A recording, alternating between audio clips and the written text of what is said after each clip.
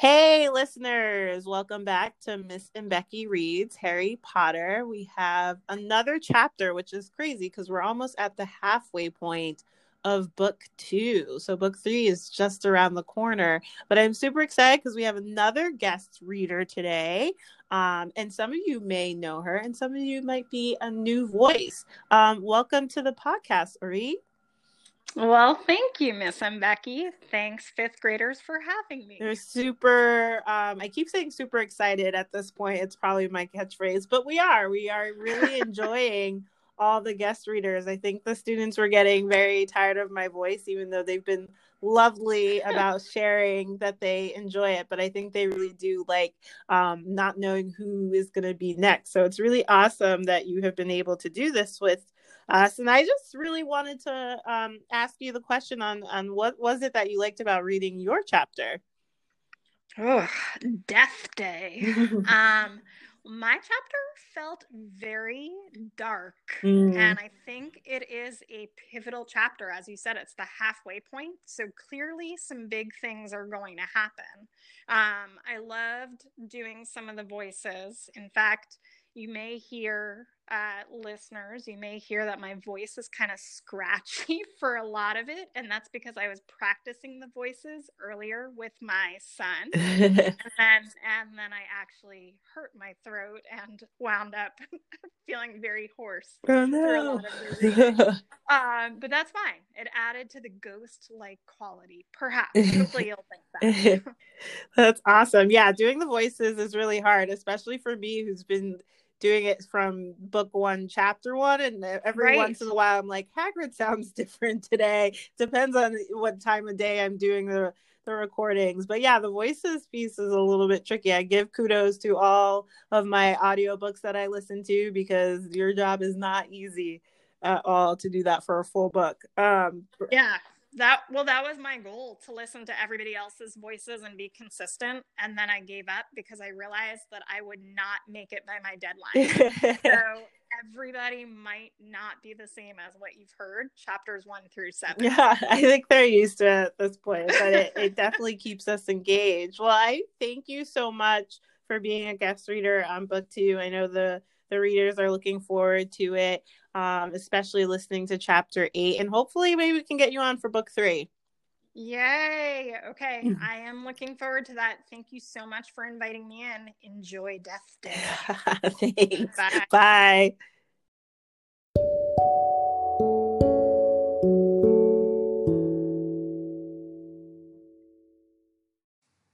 Hi, fifth grade. This is Tobin. I work in the admission office, and today I am going to read Chapter 8, The Deathday Party. October arrived, spreading a damp chill over the grounds and into the castle. Madame Pomfrey, the nurse, was kept busy by a sudden spate of colds among the staff and students. Her pepper-up potion worked instantly, though it left the drinkers smoking at the ears for several hours afterward. Ginny Weasley, who had been looking pale, was bullied into taking some by Percy. The steam pouring from under her vivid hair gave the impression that her whole head was on fire. Raindrops the size of bullets thundered on the castle windows for days on end.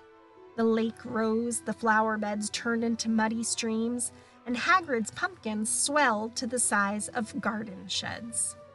Oliver Wood's enthusiasm for regular training sessions, however, was not dampened, which was why Harry was to be found late one stormy Saturday afternoon, a few days before Halloween, returning to Gryffindor Tower, drenched to the skin and splattered with mud.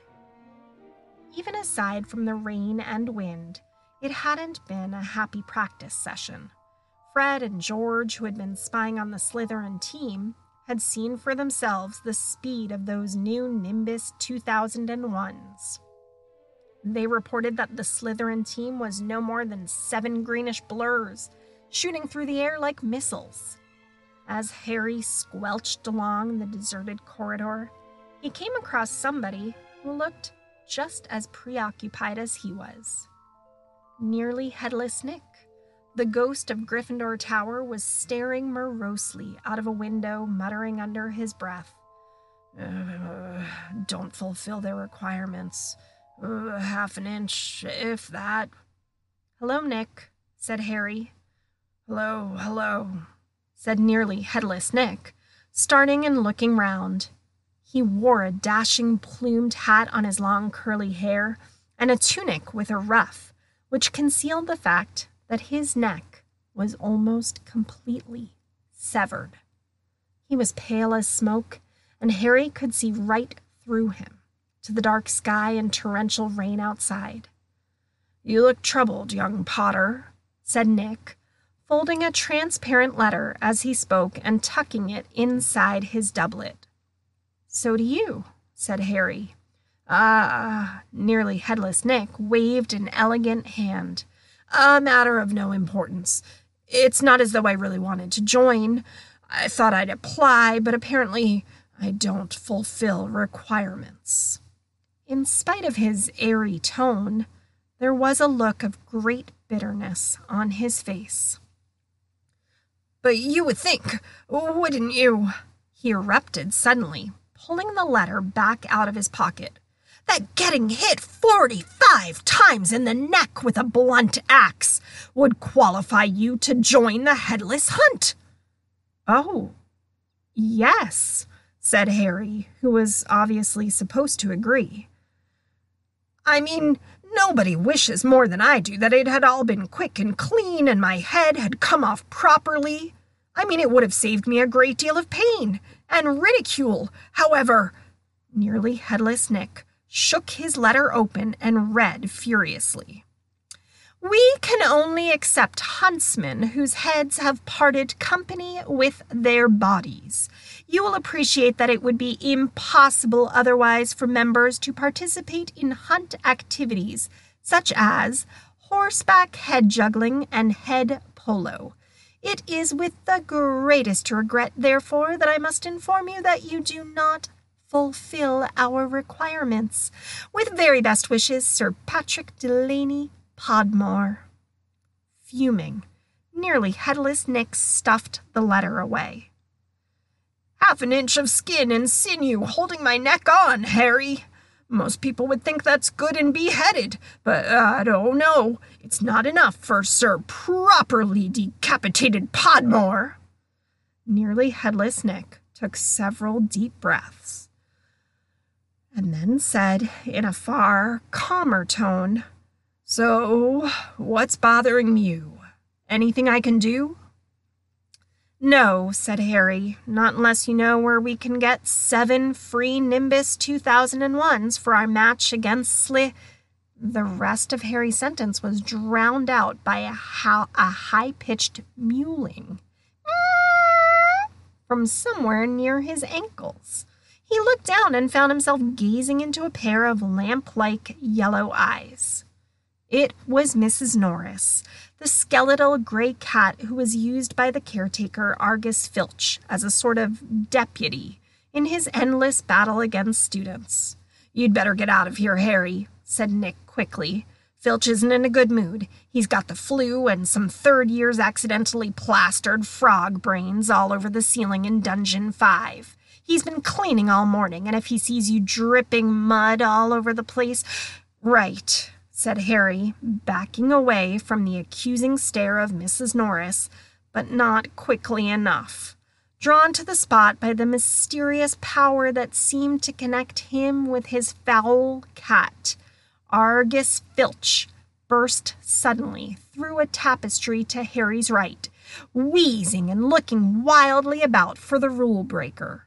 There was a thick tartan scarf bound around his head, and his nose was unusually purple. Filth! He shouted, his jowls a-quiver, his eyes popping alarmingly as he pointed at the muddy puddle that had dripped from Harry's Quidditch robes. Mess and muck everywhere! I've had enough of it, I tell you! Follow me, Potter! So Harry waved a gloomy goodbye to nearly headless Nick and followed Filch back downstairs, doubling the number of muddy footprints on the floor.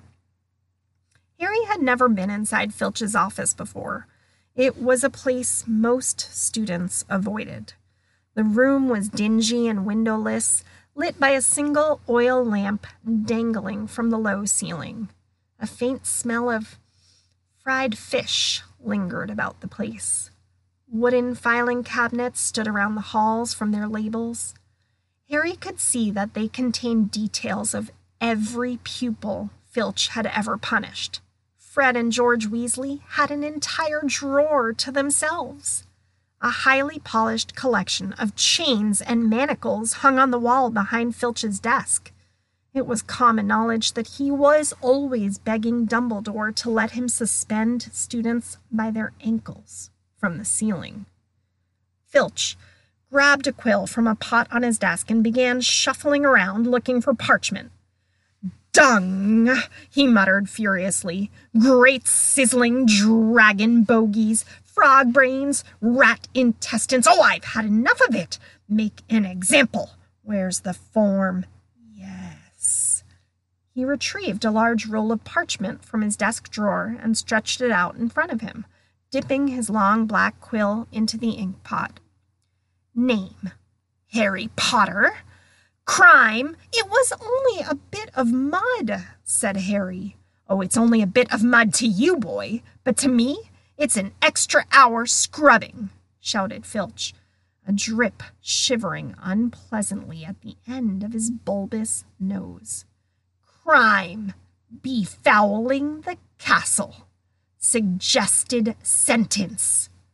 Dabbing at his streaming nose, Filch squinted unpleasantly at Harry, who waited with bated breath for his sentence to fall. But as Filch lowered his quill, there was a great bang on the ceiling of the office, which made the oil lamp rattle. "Peeves!" Filch roared, flinging down his quill in a transport of rage. "Oh, I'll have you this time, I'll have you!" And without a backward glance at Harry, Filch ran flat-footed from the office, Mrs. Norris streaking alongside him. Peeves was the school poltergeist, a grinning, airborne menace who lived to cause havoc and distress. Harry didn't much like Peeves, but couldn't help feeling grateful for his timing. Hopefully, whatever Peeves had done, and it sounded as though he'd wrecked something very big this time, would distract Filch from Harry. Thinking that he should probably wait for Filch to come back, Harry sank into a moth-eaten chair next to the desk. There was only one thing on it apart from his half-completed form, a large, glossy purple envelope with silver lettering on the front. With a quick glance at the door to check that Filch wasn't on his way back, Harry picked up the envelope and read, "Quick Spell, a correspondence course in beginner's magic." Intrigued, Harry flicked the envelope open and pulled out the sheaf of parchment inside. More curly silver writing on the front page said, "Feel out of step in the world of modern magic? Find yourself making excuses not to perform simple spells? Ever been taunted for your woeful wand work? There is an answer. Quick Spell is an all-new, fail-safe, quick result, easy-learn course. Hundreds of witches and wizards have benefited from the Quick Spell method. Madam Z. Nettles of Topsham writes, I had no memory for incantations and my potions were a family joke. Now, after a Quick Spell course, I am the center of attention at parties and friends beg for the recipe of my scintillation solution." Warlock DJ Prod of Didsbury says, "My wife used to sneer at my feeble charms, but 1 month into your fabulous Quick Spell course and I succeeded in turning her into a yak. Thank you, Quick Spell." Fascinated, Harry thumbed through the rest of the envelope's contents. Why on earth did Filch want a Quick Spell course? Did this mean he wasn't a proper wizard? Harry was just reading Lesson 1, Holding Your Wand, some useful tips, when shuffling footsteps outside told him Filch was coming back. Stuffing the parchment back into the envelope, Harry threw it back onto the desk just as the door opened. Filch was looking triumphant. "That vanishing cabinet was extremely valuable," he was saying gleefully to Mrs. Norris. "We'll have Peeves out this time, my sweet." His eyes fell on Harry, and then darted to the Quickspell envelope, which Harry realized too late was lying 2 feet away from where it had started. Filch's pasty face went brick red. Harry braced himself for a tidal wave of fury. Filch hobbled across to his desk, snatched up the envelope, and threw it into a drawer. Did you read?" he sputtered. "No," Harry lied quickly. Filch's knobbly hands were twisting together. "If I thought you'd read my private, not that it's mine, for a friend, be that as it may, however—" Harry was staring at him, alarmed. Filch had never looked madder. His eyes were popping. A tick was going in one of his pouchy cheeks, and the tartan scarf didn't help. "Very well. Go, and don't breathe a word. Not that, however, if you didn't read, go now. I have to write a Peeves report. Go." Amazed at his luck, Harry sped out of the office, up the corridor and back upstairs. To escape from Filch's office without punishment was probably some kind of school record. Harry, did it work?" Nearly headless Nick came gliding out of a classroom. Behind him, Harry could see the wreckage of a large black and gold cabinet that appeared to have been dropped from a great height. "I persuaded Peeves to crash it right over Filch's office," said Nick eagerly. "Thought it might distract him." "Was that you?" said Harry gratefully. "Yeah, it worked. I didn't even get detention. Thanks, Nick." They set off up the corridor together. Nearly headless Nick, Harry noticed, was still holding Sir Patrick's rejection letter. "I wish there was something I could do for you about the headless hunt," Harry said. Nearly headless Nick stopped in his tracks, and Harry walked right through him. Oh, he wished he hadn't. It was like stepping through an icy shower. "But there is something you could do for me," said Nick excitedly. "Harry, would I be asking too much? Oh, but no, you wouldn't want—" "What is it?" said Harry. "Well, this Halloween will be my 500th Death Day," said Nearly Headless Nick, drawing himself up and looking dignified. "Oh," said Harry, not sure whether he should look sorry or happy about this. "Right. I'm holding a party down in one of the roomier dungeons. Friends will be coming from all over the country, and it would be such an honor if you would attend. Mr. Weasley and Miss Granger would be most welcome too, of course, but I dare say you'd rather go to the school feast." He watched Harry on tenterhooks. "No," said Harry quickly, "I'll come. Oh, my dear boy, Harry Potter at my Death Day party, and—" He hesitated, looking excited. "Do you think you could possibly mention to Sir Patrick how very frightening and impressive you find me?" Of course," said Harry. Nearly Headless Nick beamed at him. "A Death Day party?" said Hermione, keenly, when Harry had changed at last and joined her and Ron in the common room. I bet there aren't many living people who can say they've been to one of those. Woo! It will be fascinating." "Why would anyone want to celebrate the day they died?" said Ron, who was halfway through his potions homework and grumpy. "It sounds dead depressing to me." Rain was still lashing the windows, which were now inky black, but inside all looked bright and cheerful. The firelight glowed over the countless squashy armchairs where people sat reading, talking, doing homework, or, in the case of Fred and George Weasley, trying to find out what would happen if you fed a filibuster firework to a salamander. Fred had rescued the brilliant orange fire-dwelling lizard from a Care of Magical Creatures class, and it was now smoldering gently on a table surrounded by a knot of curious people. Harry was at the point of telling Ron and Hermione about Filch and the Quickspell course when the salamander suddenly whizzed into the air, emitting loud sparks and bangs as it whirled wildly round the room. The sight of Percy bellowing himself hoarse at Fred and George, the spectacular display of tangerine stars showering from the salamander's mouth, and its escape into the fire, with accompanying explosions, drove both Filch and the Quickspell envelope from Harry's mind.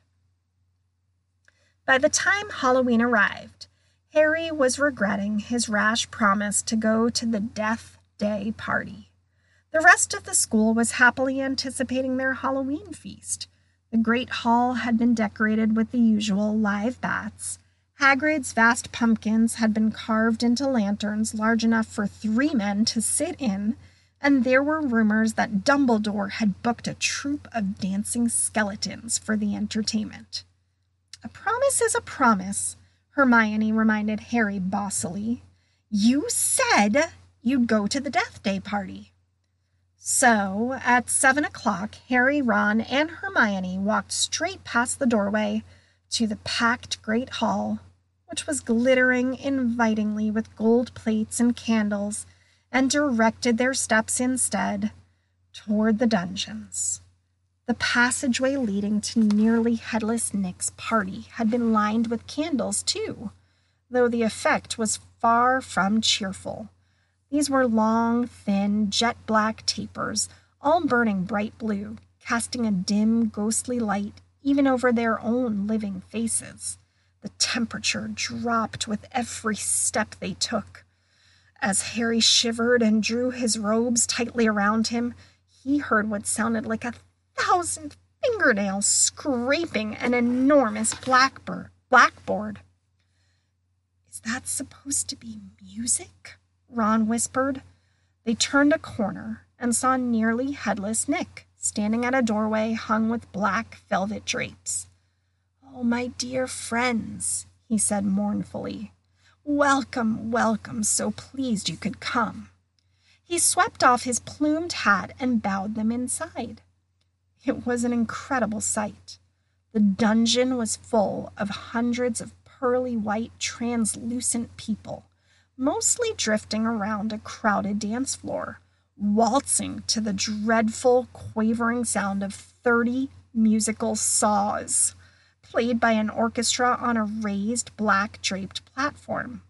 A chandelier overhead blazed midnight blue with 1,000 more black candles. Their breath rose in a mist before them. It was like stepping into a freezer. "Shall we have a look around?" Harry suggested, wanting to warm up his feet. "Careful not to walk through anyone," said Ron nervously, and they set off around the edge of the dance floor.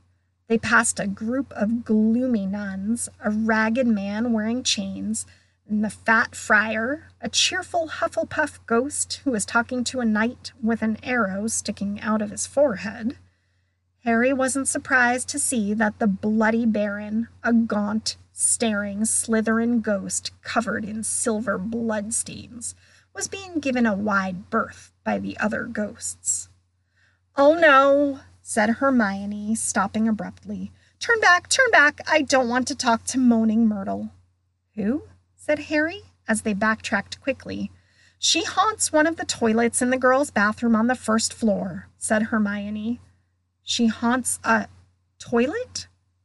"Yes, it's been out of order all year because she keeps having tantrums and flooding the place. I never went in there anyway if I could avoid it. It's awful trying to have a pee with her wailing at you." "Look, food," said Ron. On the other side of the dungeon was a long table, also covered in black velvet. They approached it eagerly, but next moment had to stop in their tracks, horrified. The smell was quite disgusting. Large rotten fish were laid on handsome silver platters. Cakes burned charcoal black were heaped on salvers. There was a great maggoty haggis, a slab of cheese covered in furry green mold, and in pride of place, an enormous gray cake in the shape of a tombstone with tar-like icing forming the words, Sir Nicholas de Mimsey Porpington, died 31st October 1492. Harry watched amazed as a portly ghost approached the table, crouched low, and walked through it, his mouth held wide so that it passed through one of the stinking salmon. "Can you taste it if you walk through it?" Harry asked him. "Almost," said the ghost sadly, and he drifted away. "I expect they've let it rot to give it a stronger flavor," said Hermione knowledgeably, pinching her nose and leaning closer to look at the putrid haggis. "Can we move? I feel sick," said Ron. They had barely turned around, however, when a little man swooped suddenly from under the table and came to a halt in mid-air before them. "Hello, Peeves," said Harry cautiously. Unlike the ghosts around them, Peeves the poltergeist was the very reverse of pale and transparent. He was wearing a bright orange party hat, a revolving bow tie, and a broad grin on his wide, wicked face. "Nibbles?" he said sweetly, offering them a bowl of peanuts covered in fungus. "No, thanks," said Hermione. "Heard you talking about poor Myrtle," said Peeves, his eyes dancing. "Rude you was about poor Myrtle." He took a deep breath and bellowed, "Oi, Myrtle!" "Oh, no, Peeves, don't tell her what I said. She'll be really upset," Hermione whispered frantically. "I didn't mean it. I don't mind her. Hello, Myrtle." The squat ghost of a girl had glided over. She had the glummest face Harry had ever seen, half hidden behind lank hair and thick, pearly spectacles. "What?" she said sulkily. "How are you, Myrtle?" said Hermione in a falsely bright voice. "It's nice to see you out of the toilet." Myrtle sniffed. "Miss Granger was just talking about you," said Peeves slyly in Myrtle's ear. "Yeah, just saying how nice you look tonight," said Hermione, glaring at Peeves. Myrtle eyed Hermione suspiciously. "You're making fun of me," she said, silver tears welling rapidly in her small see-through eyes. "Oh, no, honestly. Oh, didn't I say how nice Myrtle's looking?" said Hermione, nudging Harry and Ron painfully in the ribs. "Oh, yeah, she did." "Don't lie to me," Myrtle gasped, tears now flooding down her face while Peeves chuckled happily over her shoulder. "Do you think I don't know what people call me behind my back? Fat Myrtle, ugly Myrtle, miserable, moaning, moping Myrtle." "You've forgotten Pimply," Peeves hissed in her ear. Moaning Myrtle burst into anguished sobs and fled from the dungeon. Peeves shot after her, pelting her with moldy peanuts, yelling, "Pimply! Pimply!" "Oh, dear," said Hermione sadly. Nearly Headless Nick now drifted toward them through the crowd. "Enjoying yourselves?" "Oh, yes," they lied. "Not a bad turnout," said Nearly Headless Nick proudly. "The Wailing Widow came all the way up from Kent. It's nearly time for my speech. I'd better go and warn the orchestra." The orchestra, however, stopped playing at that very moment. They and everyone else in the dungeon fell silent, looking around in excitement as a hunting horn sounded. "Oh, here we go," said Nearly Headless Nick bitterly. Through the dungeon wall burst a dozen ghost horses, each ridden by a headless horseman. The assembly clapped wildly. Harry started to clap too, but stopped quickly at the sight of Nick's face. The horses galloped into the middle of the dance floor and halted, rearing and plunging. At the front of the pack was a large ghost who held his bearded head under his arm, from which position he was blowing the horn. The ghost leapt down, lifted his head high in the air so he could see over the crowd. Everyone laughed, and strode over to nearly headless Nick, squashing his head back onto his neck. "Nick!" he roared. "How are you? Head still hanging in there?" He gave a hearty guffaw and clapped nearly headless Nick on the shoulder. "Welcome, Patrick," said Nick stiffly. "Livens?" said Sir Patrick, spotting Harry, Ron, and Hermione, and giving a huge fake jump of astonishment so that his head fell off again. The crowd howled with laughter. "Very amusing," said nearly headless Nick darkly. "Oh, don't mind Nick," shouted Sir Patrick's head from the floor. "Still upset we won't let him join the hunt. But I mean to say, look at the fellow." "I think," said Harry hurriedly, at a meaningful look from Nick, "Nick's very frightening. And, yelled Sir Patrick's head. "I bet he asked you to say that." "If I could have everyone's attention, it's time for my speech," said nearly headless Nick loudly, striding toward the podium and climbing into an icy blue spotlight. "My late lamented lords, ladies, and gentlemen, it is my great sorrow." But nobody heard much more. Sir Patrick and the rest of the headless hunt had just started a game of head hockey, and the crowd was turning to watch. Nearly headless Nick tried vainly to recapture his audience, but gave up as Sir Patrick's head went sailing past him to loud cheers. Harry was very cold by now, not to mention hungry.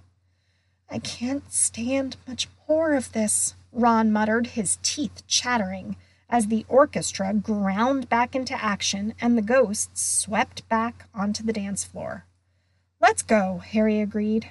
They backed toward the door, nodding and beaming at anyone who looked at them, and a minute later were hurrying back up the passageway full of black candles. "Pudding might not be finished yet," said Ron hopefully, leading the way toward the steps to the entrance hall. And then Harry heard it. Rip, tear, kill. It was the same voice, the same cold, murderous voice he had heard in Lockhart's office. He stumbled to a halt, clutching at the stone wall, listening with all his might, looking around, squinting up and down the dimly lit passageway. "Harry, what are you—" "It's that voice again! Shut up a minute!" "So hungry. For so long." "Listen," said Harry urgently, and Ron and Hermione froze, watching him. "Kill. Time to kill." The voice was growing fainter. Harry was sure it was moving away, moving upward. A mixture of fear and excitement gripped him as he stared at the dark ceiling. How could it be moving upward? Was it a phantom, to whom stone ceilings didn't matter? "This way!" he shouted, and he began to run up the stairs into the entrance hall.